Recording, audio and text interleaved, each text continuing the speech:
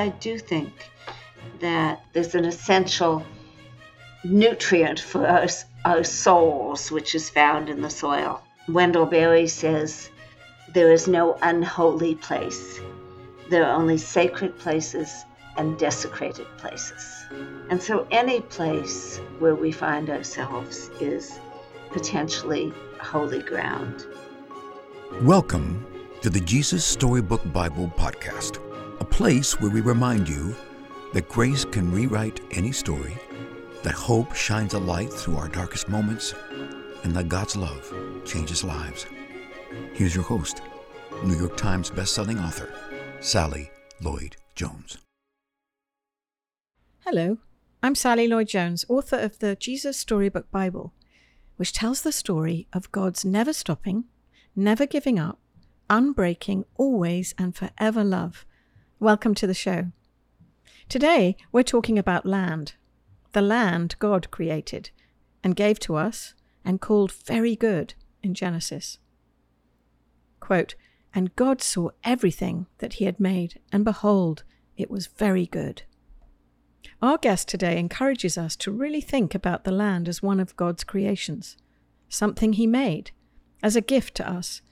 And she asks us to consider, if we viewed this land as a gift, how might our relationship to the land change?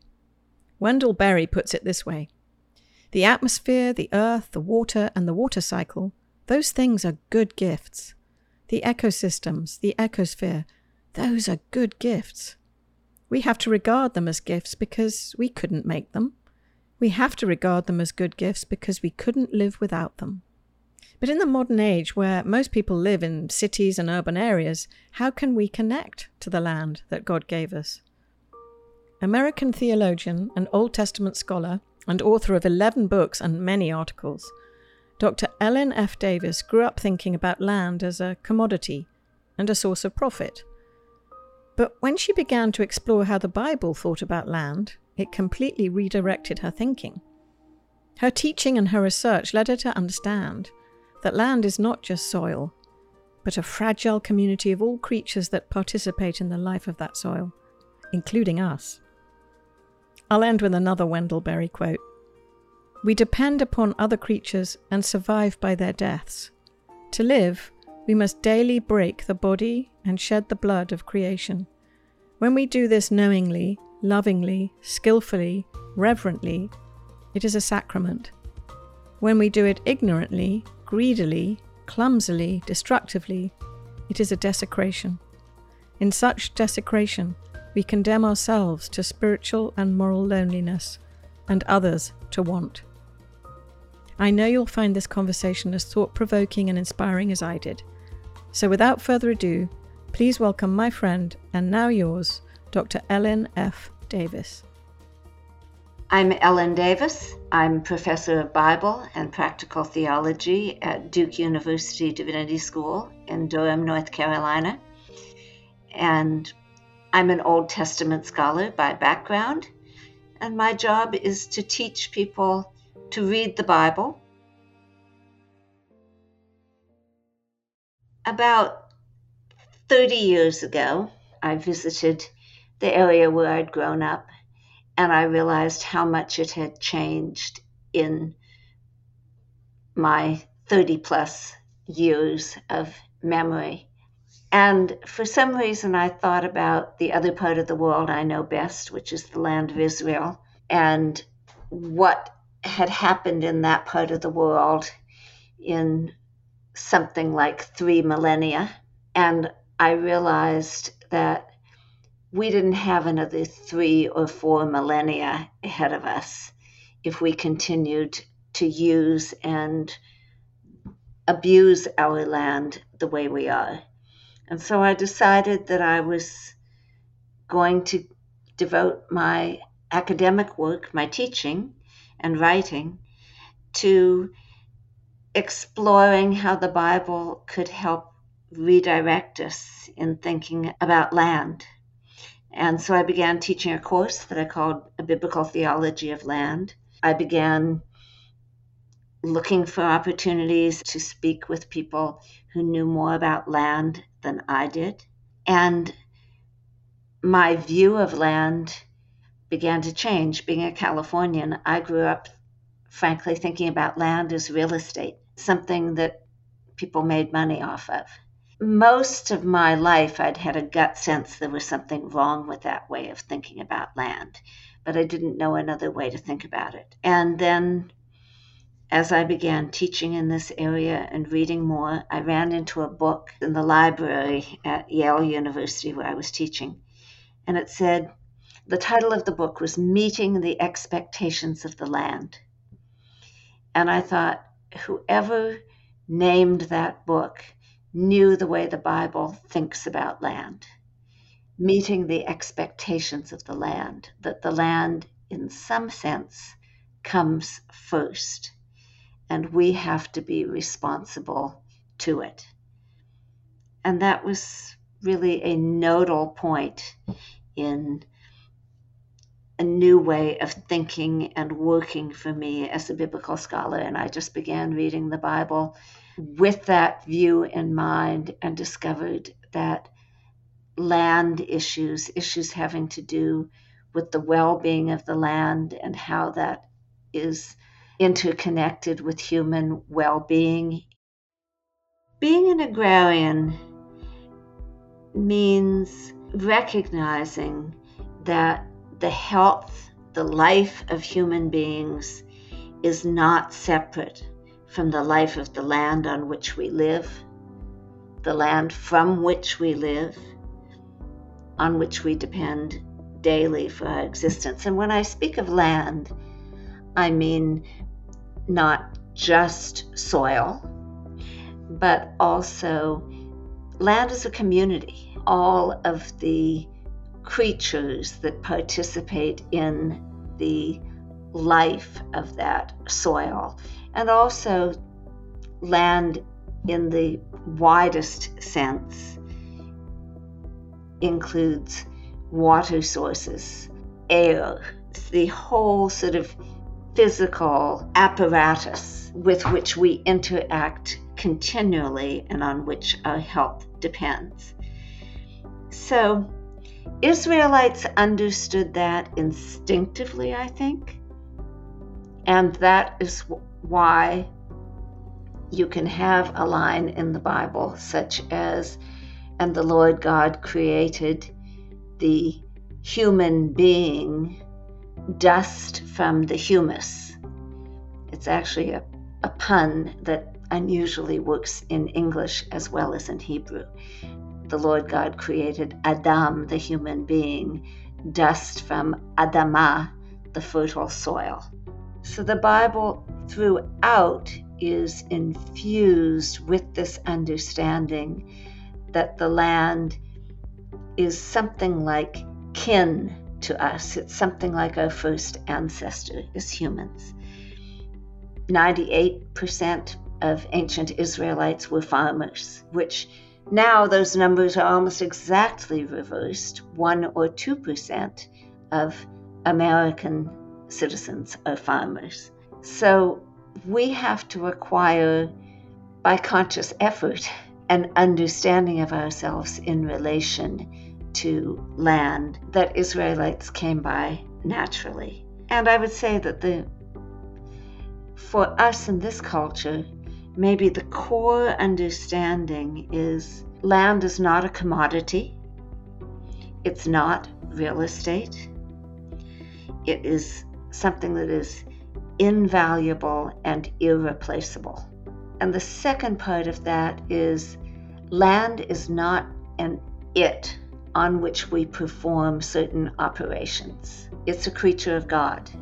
It is, in the language of the Bible, it's part of the works of God's hands. Just as humans are works of God's hands, we belong to the same category of creatures. And therefore we have to learn to regard the land as kin. Part of what the Bible does for us is it speaks in the language of people who lived in a very fragile place, the land of Israel, Judah, Palestine, Canaan, all those names that attach to the same little territory in Western Asia. It is a naturally rich place and a naturally exceedingly fragile place. It's very steep, it's semi-arid. When the rains come, they tend to be very heavy, and so it's said that farmers in that part of the world are always struggling with the twin threats of desertification, not enough water, and erosion, the water carrying the soil away. And so the Bible was written by people who knew their land, knew that if they did not care for it with all of the knowledge that they had to bring to bear on the task of farming it well, it would not be available to their children. So they knew their land in its fragility and its infinite preciousness. And they knew that it came to them as a gift of God, and it was entrusted to them not as individuals, but as part of an intergenerational community. So it was given on the condition of caring for it for the next generation as well as their own. That's a sense that most of us in an industrialized culture have lost. And yet now, more and more of us are beginning to understand. But the good news and the source of hope is that people are more concerned about the central issues of land use and land care, sustainable food production, destruction of habitat for animals.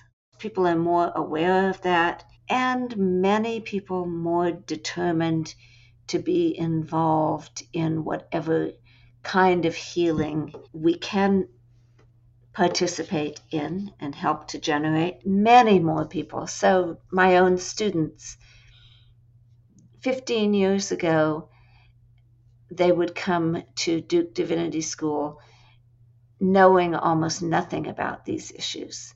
That's not true today.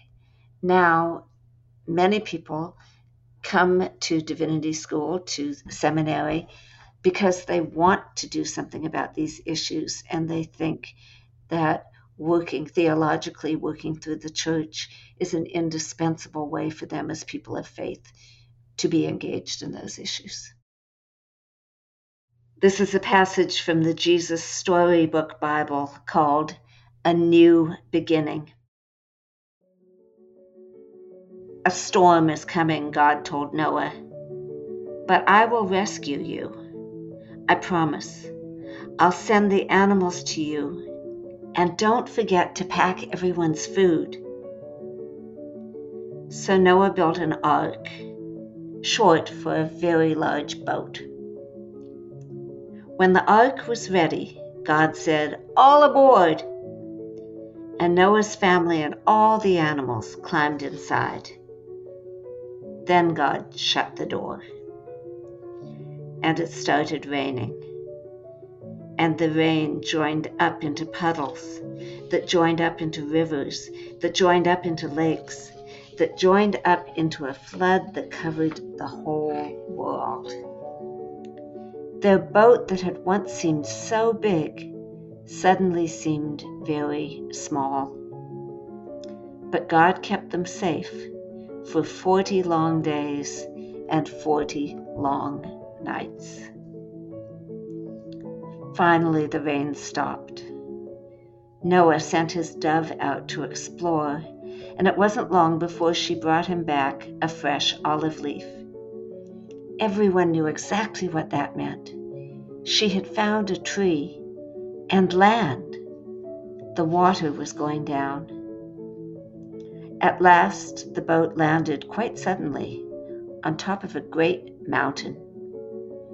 As soon as it was safe, God said, "Out you come."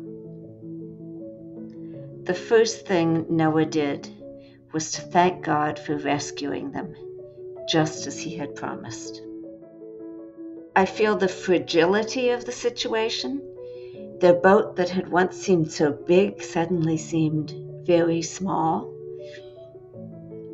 And then I'm really caught by that line, don't forget to pack everyone's food. It recalls for me the end of the first chapter of the Bible, when God says to the human being, look, I've created all of these things for eating, this for the animals to eat, this for the humans to eat. That sense of food sufficiency that is built into the creation. And it seems to me that that's underscored in this telling of the story, that this is what life on this planet comes down to. Food sufficiency for all the creatures. And in this story, we see that humans bear some responsibility for ensuring that sufficiency. You can get the Jesus Storybook Bible wherever books are sold. To find out more about the book and all of Sally's other books, please visit Sally at sallylloyd-jones.com and follow her on Instagram at Sally Lloyd Jones and at Jesus_storybook_Bible. Before we go, don't forget, God loves you with a never stopping, never giving up, unbreaking, always and forever love. Oh, hello, it's me again, Sally.